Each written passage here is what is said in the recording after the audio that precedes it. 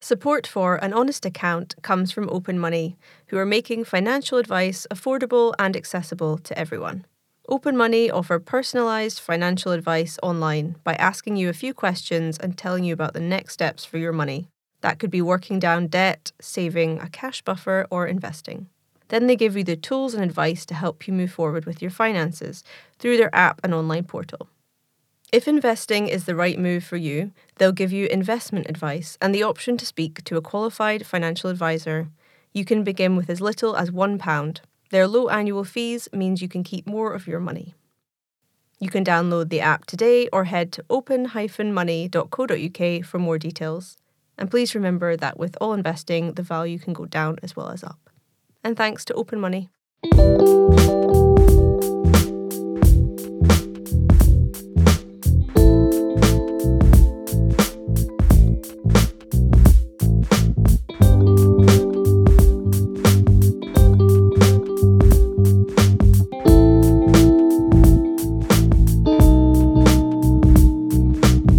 Welcome to An Honest Account, a podcast about how money affects our lives, our work, health, relationships, and more. Iona Bain is a very familiar name in the finance world. She started the Young Money blog in 2011 and has built up her business and her brand since, creating the Young Money Agency, empowering young people to know more about their finances. She now regularly appears on TV, radio, and writes for magazines and papers. She also speaks all over the UK and internationally, is the author of Spare Change, How to Save More, Budget and Be Happy with Your Finances. She has a new book out this year about investing. I asked Iona how she built her business, what has she learned about money along the way, and how hard is it to avoid working for free?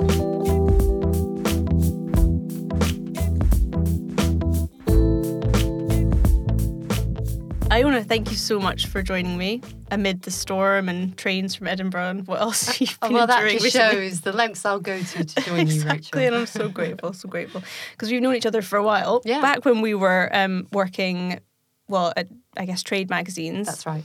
And you started your blog, it must have been 2011, so before we met. Mm-hmm. But you were working away behind the scenes, so you must have had, compared to me, like quite a sharp focus on what career you were going to take. So certainly at that age, I wasn't quite sure. I fell into finance. Me too. Right. Yes. It may have looked very predetermined from the outside, but it definitely wasn't. Actually, it's only been in the last few years that the blog has really taken off. And up to that point, I was working in financial media and I thought I was going to be a more conventional financial journalist. And it was only when suddenly there was this huge interest in young personal finance. And, that meant a much greater interest in the Young Money blog that I then realised, actually, I don't necessarily have to have that conventional career and that I could pursue this more portfolio career, which I'm really loving, and I pinch myself that I get to do this now. But it was a bit of an overnight success, 9 years in the making. Yeah, because I remember a while back you saying you had a real turning point in your career. I don't know if you actually specified what it was. Do you think it was just that time there was that gap where we realised, there's actually a gap here in terms of women getting financial advice and learning more about finance, and you had that early advantage that you describe in your blog? There were lots of factors that contributed to the blog and my niche suddenly taking off. So the Young Money blog was started at a time when people just didn't talk about young personal finance. It wasn't a arguably trendy topic that it is now. And I struggled for a very long time to get editors at newspapers interested in the topic. So when I pitched ideas about young personal finance, they'd tell me, well, our readers aren't young people and our readers care about pensions and property and issues that affect them, which I always thought was really myopic because... And gold and wine and art. Old people things. Yeah, all those, all that stuff that's really in touch with reality. And I thought, this is so short-sighted because your readers have presumably, for the most part, got children. And I don't know if you've come across this, but certainly in my experience, most older people I meet are far more worried about their kids and grandkids than they are about themselves. They sense that they're going to be all right but that the next generation have a much tougher time building up their own wealth. So they wanted to see more coverage for that younger generation. And of course, if you're not writing anything for that younger generation, then they're not going to read what you do. So it just becomes a self-fulfilling prophecy. So that was very frustrating. And then it was just about 4 years ago that I noticed this change, particularly after I published my first book, actually. There did seem to be a lot more coverage around young personal finance in the media, but also a lot more platforms as well. So obviously now podcasts have just exploded in the last few years as a way for people to express their views and put out information about topics that were previously really neglected by the mainstream. And it's these new media like podcasts, like blogs, like vlogs, like social media that have given the younger generation more of a voice when it comes to money, which in turn has just driven this interest in what's making us tick when it comes to our finances. You know, what are our problems? What are the products and services that we're actually using? Are we turning away from the mainstream banking industry? Or are we still using some of those products, but perhaps in a new kind of way? You know, how popular are these new digital banks? What kind of issues do they present? What about robo-advice? What about cryptocurrency? You know, I hear a lot of... Oh, we're obsessed with cryptocurrency. Oh, gosh. I mean, that's the only thing that magazine editors recently have been talking to me about. Like, really? It really, really irks me, actually, because now there's this...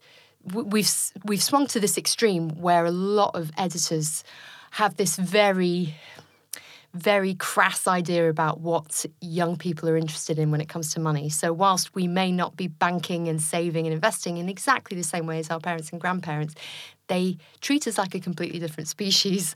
And it's one of the reasons why I'm writing my new book, because I want to talk about how young people can invest in a way that is not too high risk, that's not too faddy. Get rich quick. Yeah, exactly. I'm just seeing this huge proliferation of get rich quick schemes coming from influencers who don't know what they're talking about, centered around cryptocurrency and very high risk investments. So I think that now we're at the stage where we need a lot more balance and nuance in the coverage around young personal finance. And I'm hoping to do my bit to provide that. Did you by any chance listen to the Missing Crypto Queen podcast? I did. I was staggered by the number of people around the world that are so, like, all ages, all backgrounds, educated people that are suckers to scams. I don't mean that in a disrespectful way, but wow, I just couldn't believe it. Well, it's just incredible how many people are spectacularly misinformed about finance and how they become so susceptible to these very simplistic claims that are made by fraudsters. And I think OneCoin is the tip of the iceberg, really, because if that one scam could have such a global reach among all these different age groups and communities, then how many other people are getting away with all sorts of ridiculous criminal claims online and taking advantage of people's basic lack of understanding about how money works? The fact that if something sounds too good to be true, it probably is. And you see it a lot with younger people as well. I think it's because they're so desperate to try and make a return because they've got their own financial problems. They're trying to get on the housing ladder, they're trying to escape their own financial situation, but they lack that financial education. They obviously are online so much now. That's where they get all their information. And whilst young people are really savvy, I think they're more savvy than we give them credit for sometimes. These fraudsters can be really smart and sophisticated in how they target young people. And actually, I was really interested to see the other day some research which suggested that fraudsters are actually targeting young people more than any other age group now because of this combination of being able to trick people quite easily online and to blur the lines between something that looks quite official and something that's really dodgy. And the fact that young people aren't even checking their bank accounts as much as they should be. So you can get away with that fraud for longer because young people aren't spotting that crime in good time.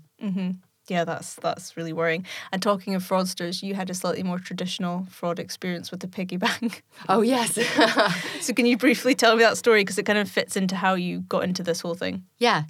I was 23 years old and I was working as a musician in Glasgow. And I never thought about money in any significant sense. I certainly never thought about how to get better with my finances. But looking back now, I realise I was actually possibly obsessed with money on a subliminal level, because I was really worried about ever being able to earn enough to leave home, because I was living with my parents at that time. And that's always a bit demeaning, I suppose, when you're in your 20s, even though now, obviously, so many people are having to live at home because of the cost of housing. There's this perception that you are a failure in life unless you are financially independent at the earliest possible stage. So I felt like a bit of a failure, and I really wanted to be a musician because that's what I'd invested my whole identity in. But I was trying to figure out, how do I actually turn that into a viable career? So all this was going on at a time when I was getting cash in hand, really. That kind of it was that kind of earnings level for me. And I worked in this bar where I was a pianist, and I later found out it was owned by the mafia in Glasgow. So it's a good job I didn't play many wrong notes. Maybe they took the piggy bank because they knew where you lived. Oh my goodness, I'd never made that connection before. Oh dear. Well, maybe they're listening. I want my piggy bank back. So I was working in this bar, and I'd get money cash in hand, which probably should have been a sign that something was amiss. And I was putting it all in this little pink piggy bank, and I kept this in my bedroom at my parents' house. And I thought I was being really sensible and intelligent and really adulting properly. And then I came home one night, and I went upstairs to my room, and I realised that the house had been burgled. And of course the piggy bank was gone, because I'm sure that when the burglars saw that piggy bank with the best part of £500 in it, they must have thought all their Christmases had come at once. So it was just very weird having to give a description of the piggy bank to a police officer later that evening, as a 23-year-old woman who really should be doing more with her finances and keeping all her money in a pink piggy bank. Squiggly tail, etc. Yes. So that was the moment that I realised that something had to change. Not only was I just generally feeling very anxious about my future, but this one very surreal moment also then became the trigger, really, for me to start the blog. Although my parents were very instrumental as well. My dad was a financial journalist who retired a few years ago. So I had always been brought up with this understanding that money was important, but I'd lost touch with that, really. And, any good parent wants to see their child go their own way. My dad never said to me from a young age, why don't you be a financial journalist? He always wanted me to do my own thing and do what made my heart sing. But actually, at that point, I think he understood that I was actually quite drawn to it, because I was talking about my worries about the financial issues I was having. And I think they just sensed that I was good at writing and I could bring my own creative flair to this whole subject. Plus, nobody was really talking about it. And I think, my dad being quite canny about these things, about the media generally, sensed that maybe there was going to be a trend developing in that area in the future.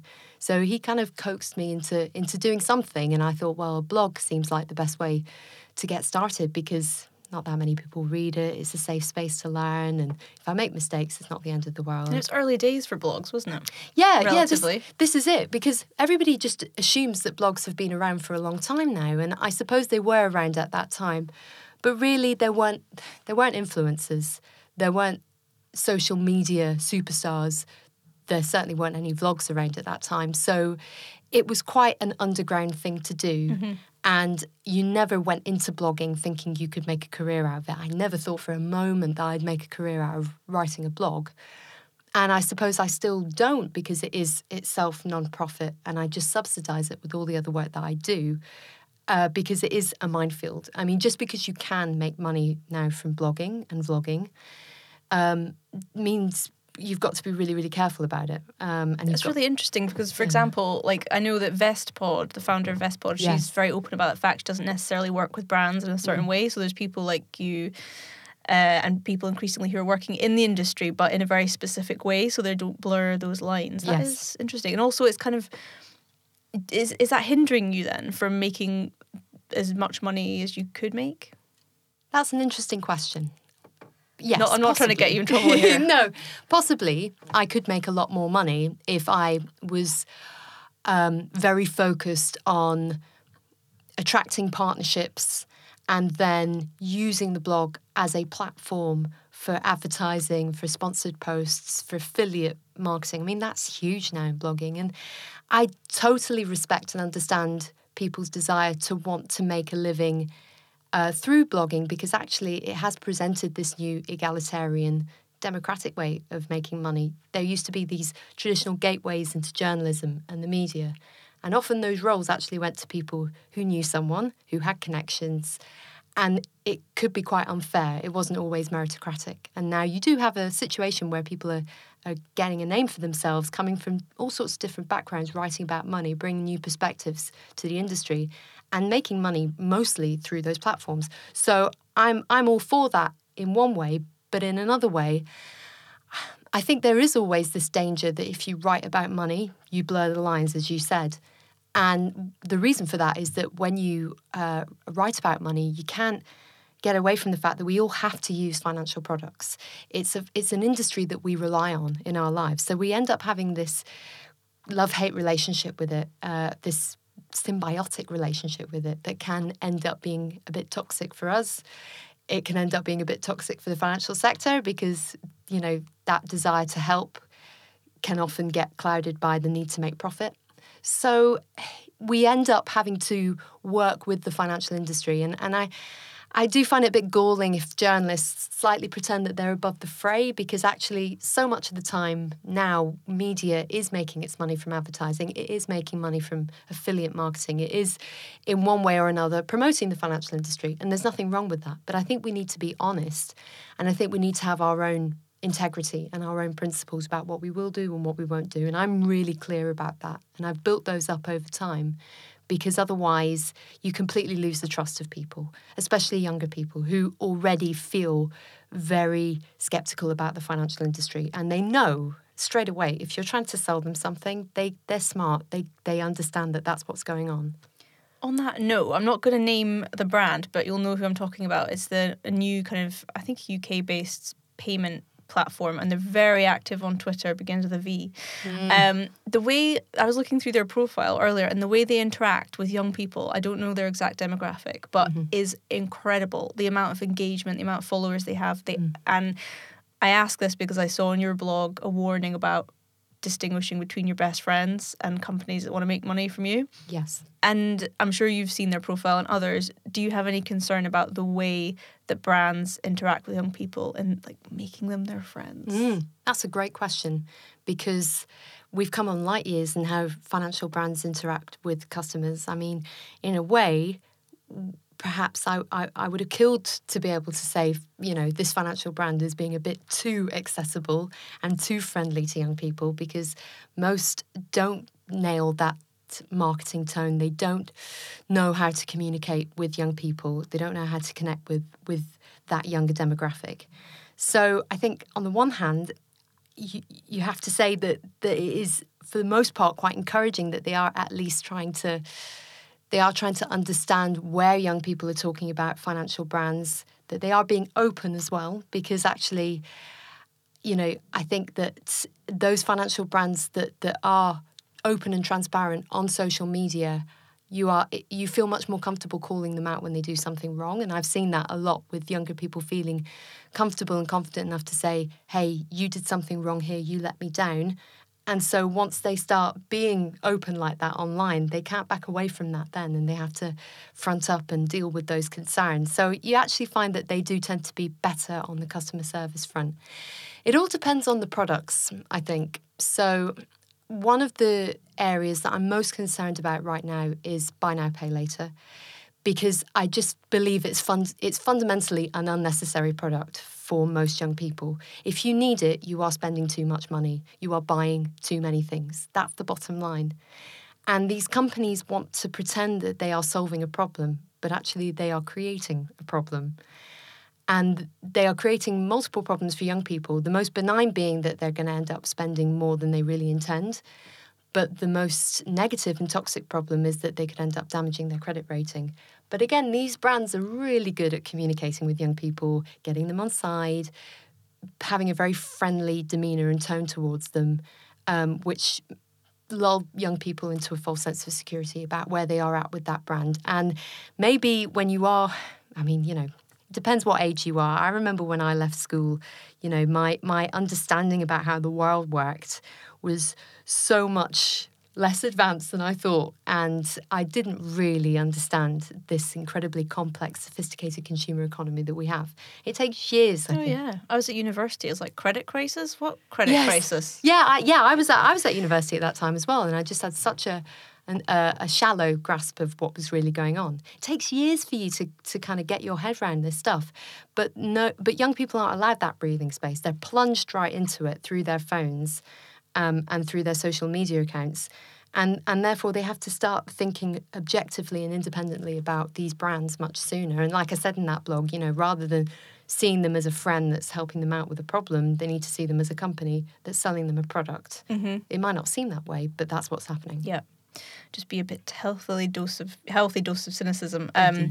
So you're all about empowering people through knowledge, and I totally understand how knowledge is empowering. But what I want to ask you is, given that we live in a post-financial crisis land where it's really hard to get on the property ladder, and I want to come back to that, gig economy, yada, yada, yada, how much can knowledge actually help us and empower us given the immense obstacles, without being doomsday about it, that we face financially? Like, what barrier are we trying to cross? How far can we get? That's my question. We can only get so far, but I do believe that if we do not try to present the full picture of what is going on with young people's finances, as complex and as varied as that picture is, and as fast-changing as that picture is, if we don't try to do that, then we end up presenting, I think all too often these days, a needlessly negative picture that for some people will feel very accurate and will be a true reflection of their situation. And frankly, for other people, will give them a fig leaf and will give them a cover for them to not address what's going on in their finances, and will not make them feel better about their situations. And I do believe that it is better that people try to see what they can do about their situations, even if it's not very much, than if they believe that there's absolutely no hope at all. And that's why I think it's important to provide that balanced picture. And so with the housing crisis, that's a great example. We hear so much about how it's impossible to get on the housing ladder these days.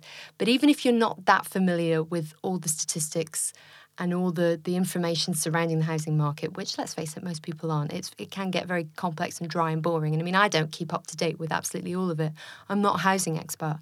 But what I do know is that the picture does vary massively depending on where you live, how much you earn, what kind of property you're buying, and, all sorts of factors really that tend to get swept away when we see those very negative headlines. And because I myself have, at various points in the past been called upon to be the kind of moaning voice of millennials, and, feeling fairly happy to fulfill that role if I think that there is some genuine grievance that needs to be aired.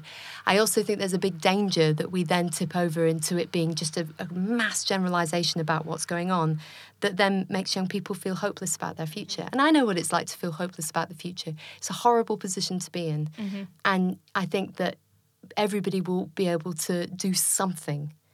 And you do also have to recognise that for some people that won't be very much at all. And be fair and honest about that, but then also say, if you can do something, here's the information that will help you weigh up what your options are. Mm-hmm. I get the impression you're an optimist. Yes. Yes. I think good. so. Okay, I think so. good. Because I've seen actually. Probably have to be. Yeah, I think so. I think the reason why I'm an optimist is because over the last 9 years, I think things have got better. Mm-hmm. And, maybe it is 2 steps forward, 1 step back. Take, for instance, payday loans. When I first started writing about money, payday loans were the scourge of young people. Borrowers everywhere being encouraged to take out these very short-term, high-cost loans that were absolutely crippling their finances. Payday loans have practically fallen off a cliff because of regulation. I would argue that regulation came too late in the day, and it wasn't actually that well handled. So, for instance, all the compensation now that you can get for payday loans, it doesn't provide that much consolation for people, given that these firms have gone bust as a result of the regulation, can't actually pay out that compensation. Mm. So it's been mishandled, but at least that industry has been knocked on the head. And now we've got new types of debt that we have to be wary about.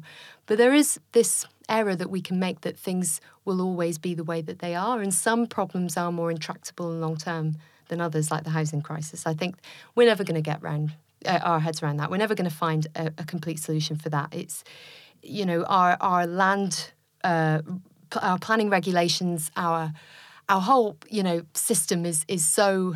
It's just so intractable that I just don't see a way forward. But that doesn't mean that there won't be improvements in some parts of the country for some young people, and that there aren't certain products that you can use, like the Lifetime ISA, although I've also been a massive critic of the Help to Buy scheme more generally, because I think that takes advantage of young people's desperation for housing. So things do change, and overall I think things have got better. Do you think, on the topic of housing, there's been a bit of a backlash on social media against certain articles that say, how I got my dream home by 21. Yes. People really hate that now. Why do you think that is? Or is that a really obvious question? It's kind of judging other people's choices. You have to throw your youth away to save up for a house. I mean, we seem more focused on that, though, than we do on the fact that a lot of people have privilege and their parents can buy them a house. So I think it's slightly disproportionate, but I do understand why it's annoying. I think the annoyance needs to be most reserved for those people who aren't being honest about how they're getting on the housing ladder. Yeah. So if they are having help from their parents, then, they are duty bound to be completely honest about that. What irks me more is that you'll sometimes see online these stories about people being able to buy these turnkey properties, or, that they've managed to transform their first home into something that's like a show home. Those kind of examples annoy me more, and maybe that's part of the same the interior porn kind of thing. The interior porn, that annoys me a lot more than the first-time buyer porn. I mean, to be fair, some first-time buyer porn can be a lot like that. It is people showing off about the fact that they've managed to create this home. They're happy to throw open their doors and show everybody how perfectly coordinating all their furniture is. It's all about pot plants at the moment. Yeah, pot plants and millennial pink and marble and all these trends that they've managed to incorporate that make everybody... Marble? Like marble effect, maybe that's very 20. I was thinking that's a bit symmetry. Like light marble, or maybe that's very 2019. I don't keep up with it, to be honest. But I think it's those standards of perfection and the lack of honesty that annoy me. And if you're not being honest about the fact you're getting help from your parents, and I'd like to see more first-time buyers, showing what actually went into buying their home, the real blood, sweat and tears. So, I got on the housing ladder when I was in my 20s. I had help from my parents. I bought an ex-local authority property in an area... Kent, wasn't it? No, this is in London. Oh, okay. So I had to make all sorts of compromises, including living with my brother, who I get on extremely well with. But, again, that's not something that's available to everybody. The ability to combine my savings and his savings. And we didn't have any money to do it up. We only just kind of renovated our bathroom last year. It was so grotty. Every time I went in there, I felt so didn't know if you'd come out. Yeah. It was just so depressing, that bathroom. Oh, and when we had money to actually do it up, that was when I felt like an adult. Not when I actually got the place, because I knew that was me having made compromises and trade-offs and choices. And first few years of getting on the housing ladder, I didn't go on holiday, and I didn't. Well, I went on some very cheap holidays, but I didn't live it large at all, and I'm still not really living it large. And it's about choices, and I don't think anybody should be shamed into buying because that's the accepted, goal that we should all have in life. And I'm definitely all for removing that stigma from renting on the blog. I make it really clear life is just not just about trying to get on the housing ladder, because it's really not for everyone. And especially if you're using things like the Help to Buy scheme, which some people swear by and think is marvellous, then fine if it's worked for them. But for the most part, I think it's not the right option. I think if it takes longer and you buy somewhere that's a bit grottier, that's better than buying one of these turnkey homes that's not actually what it seems, that's got these rising ground rents, that is built to a terrible standard. All these problems that come with Help to Buy. Oh, and the equity loan at the end, which is huge, which people haven't really thought about or factored in yet. But those equity loans are going to start, having to be paid off soon, and people are going to get a really nasty shock when that happens. So there's lots of pitfalls in buying property, and I think we should normalise renting. Maybe not to the extent that we make people feel okay about the fact that they're in a grim situation with renting, or gloss over the fact that over long term buying does generally tend to be more cost effective than renting. If it was better regulated, like in Germany, we'd all be happy urban utopia renters and wouldn't have. But anyway, another topic. Talking of property, you're writing this book about investing. Yes. So tell me, how does property feature in that? And more importantly, just why has this come about, and are more young people investing? I think more young people are investing, but they're not necessarily investing in an informed way. Yes, I am going to cover property because how can you not? I talk about it as, the white elephant in the book that you would have to address. And everything that I just said there is really the tone that I'm going to adopt in that particular chapter, where I say there is absolutely nothing wrong with renting. You have to think very carefully about buying. It's a big commitment. You've got to be, settled. And when I say settled, I don't mean, necessarily have a partner and want to have kids, but just feel a bit more grounded in your life. You're going to be working in a certain place. You feel happy about that area. You think it's got a promising outlook, and so on. I think you've got to make that clear that it's a really, really big commitment. And then I go into the research about how generally it is more cost-effective buying than renting in the long term, but then whether or not you should invest for your first home, because that's been a really fascinating development actually in the last few years. We are seeing lots of investment schemes aimed at renters who can't get on the property ladder yet, but want to make a greater return. So they're kind of taking advantage, really, of young people associating property with being a good investment, but not really being able to buy into it directly, which is really interesting. But then also, should you actually invest for that first deposit? Because now, on average, it is taking longer than 5 years. And traditionally, the advice has been, you shouldn't invest in the stock market if you want your money within 5 years. Well, for a lot of young people, they're thinking, well, it could take me a decade, so what have I got to lose? But I think it is still it's still a very careful, how should I describe it? You've got to think very carefully, and you've got to go into it with your eyes open. You've got to really be sure that you feel comfortable taking that risk. And if need be, you've got to be able to stomach the idea that you could lose your money, because that's the reality with investing. So the book, I wanted it to really demystify the world of investing and make it clear that it is something that we all have to understand, because savings rates are so low, and I don't think they're going to get higher anytime soon. I don't see us going back to a world that our parents were in, where interest rates were above 10%. I just don't think that's going to happen. I think they're going to remain really, really low. So younger people are going to want a higher return, but they need to know what they're doing, and they need to know what all the different options are. They need to understand that cryptocurrency is not really a currency, it's an asset, and a really volatile one at that. And then, they need to understand what their goals are, how much risk they need to take, and how they assess their own risk appetite, and so on. There's just so much to unpack. And I thought there's not really any book or resource out there that tackles this stuff in a friendly and relatable way that isn't going to be daunting and full of jargon. And also, I'm independent. I'm not, coming at it from a commercial angle. This is all the stuff that I've learned over the years, and I just wanted to really share it with people. Yeah, I really look forward to reading it. I'm sure I'll learn something. When I was looking through your blogs, this would call out to me, as I am a freelancer, female freelancer, but I absolutely loved your double it rule. Oh, thank you. It inspired me. Great. Have you tried it? Well, I'm going to. Excellent. So can you explain what it is, and maybe mention the circumstances perhaps you wouldn't use it? But sure. Also, can we use the double it rule right from the get-go before getting to, say, your level in your field? That's an excellent question.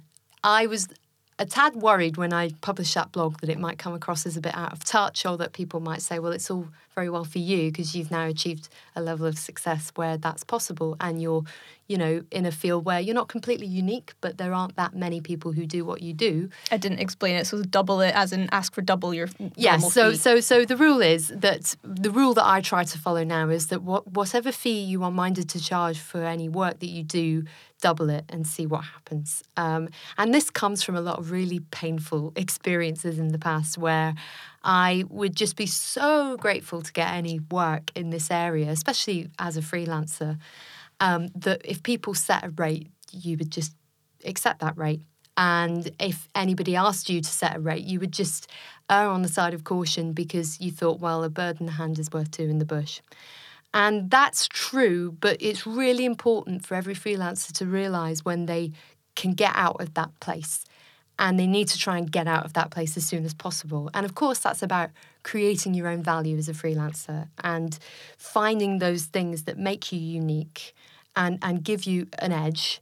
And as soon as you are starting to do that and people are coming to you, and it will happen to any freelancer that works really hard and does find that niche, then it's really important that you don't undersell yourself for too long when you're starting out. It's understandable and inevitable, but I suppose I was still underselling myself way past the point where I needed to. And there was a particular turning point a couple of years ago. I do radio days sometimes with brands, and it's just really going into a studio a bit like this and talking about an issue, and it will be to, you know, raise awareness of a campaign that a brand is doing and so on. And I realised when I went for lunch with a PR contact and I said to him what my rate was, he said, you do know that you should be charging double that.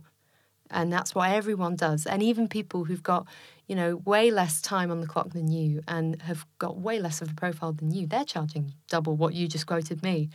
And honestly, I wanted to go home and scream into a pillow when he told me that. I couldn't believe it. And I think it really made me think about why I was doing that. And I do genuinely believe that women are more inclined to do it than men.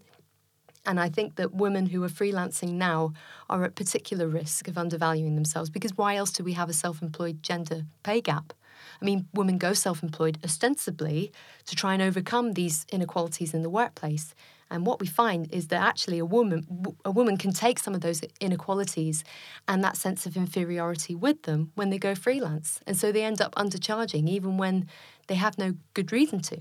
So do you ever get approached now to be asked to do free work that you're like, nope? Yep, all the time still. And it is really hard because I think it happens because now I'm speaking in contexts where they're not used to dealing with a freelancer, and I'm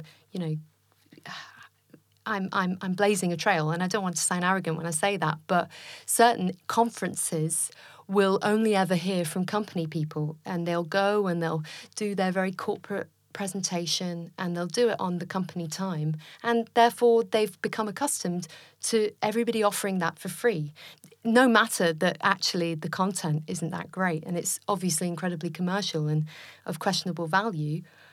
When they ask somebody who is an independent, you know, self-employed expert who can bring something really original and new to the table, they want that. They want all that fresh insight, but they don't often want to pay for it. And therefore, it's almost a process of educating everybody that you come into contact with about the fact that, look, this is not the only model. Now we have people like me coming into these situations with so much to offer.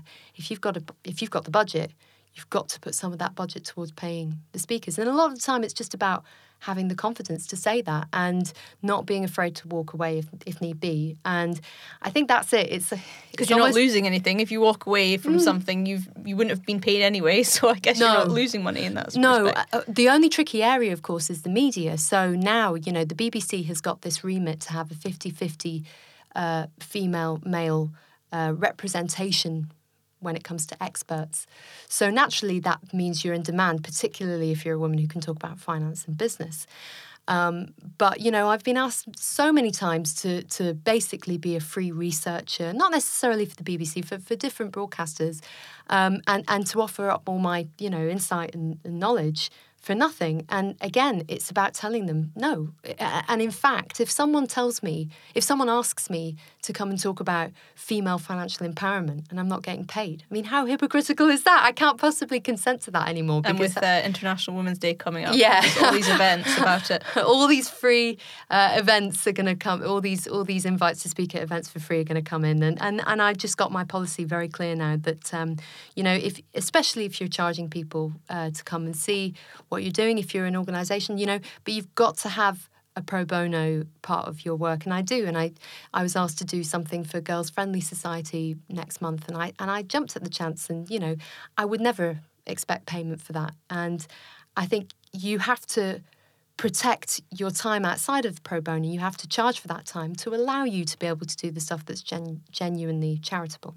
We might get to the point where we say we don't work for free on our email bios, minus the charity stuff in brackets. Yeah. That's a whole other world. But anyway, it's so tough though, isn't it? Because I mean, there are so many things which are good for your profile, and they are about contact building, and you can't just be commercially driven the whole time. I guess it's just about appreciating all the different tiers of work that you can do, and how much work can go into, say, preparing a speech or a presentation, or even a media appearance. Loads. Absolute loads, yeah.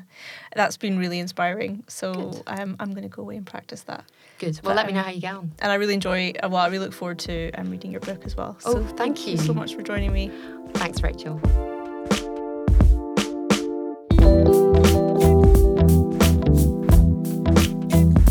Stay tuned, as next I am asking Hayley Millhouse, Head of Advisor Services at Open Money, for a few practical tips on why a pension is so important.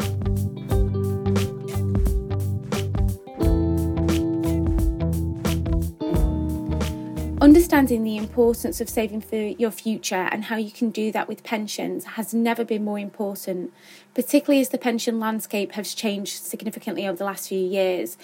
So it's never been more important, because now for the majority of people, the responsibility of saving for our retirement falls with us as individuals. Now, there are things that have come into place, such as auto-enrolment, which means that we do have some help along the way. So what that means is that for every employer in the UK, they must put certain staff into workplace pension scheme. Now, at the moment, the minimum contribution is a total of 8% of your qualifying earnings. So I've got a little bit of an example here of how that actually works. So for a female, earning £25,000 a year, that would equate to a monthly pension contribution of just over £125. But actually, the amount that female would contribute is only half of that, at just over £62. The other half comes from a combination of tax relief from the government and an employer contributions. Now, whether you're employed or self-employed, the earlier you start saving, the better. Now, there's many apps out there, some information by the government, and what's really key as we move forward into this different landscape is that people really engage with their pension savings and understand what it actually means. Again, this will also help in other areas of financial understanding, particularly with investing, and help to grow in confidence and gain experience overall. Thank you for listening to An Honest Account.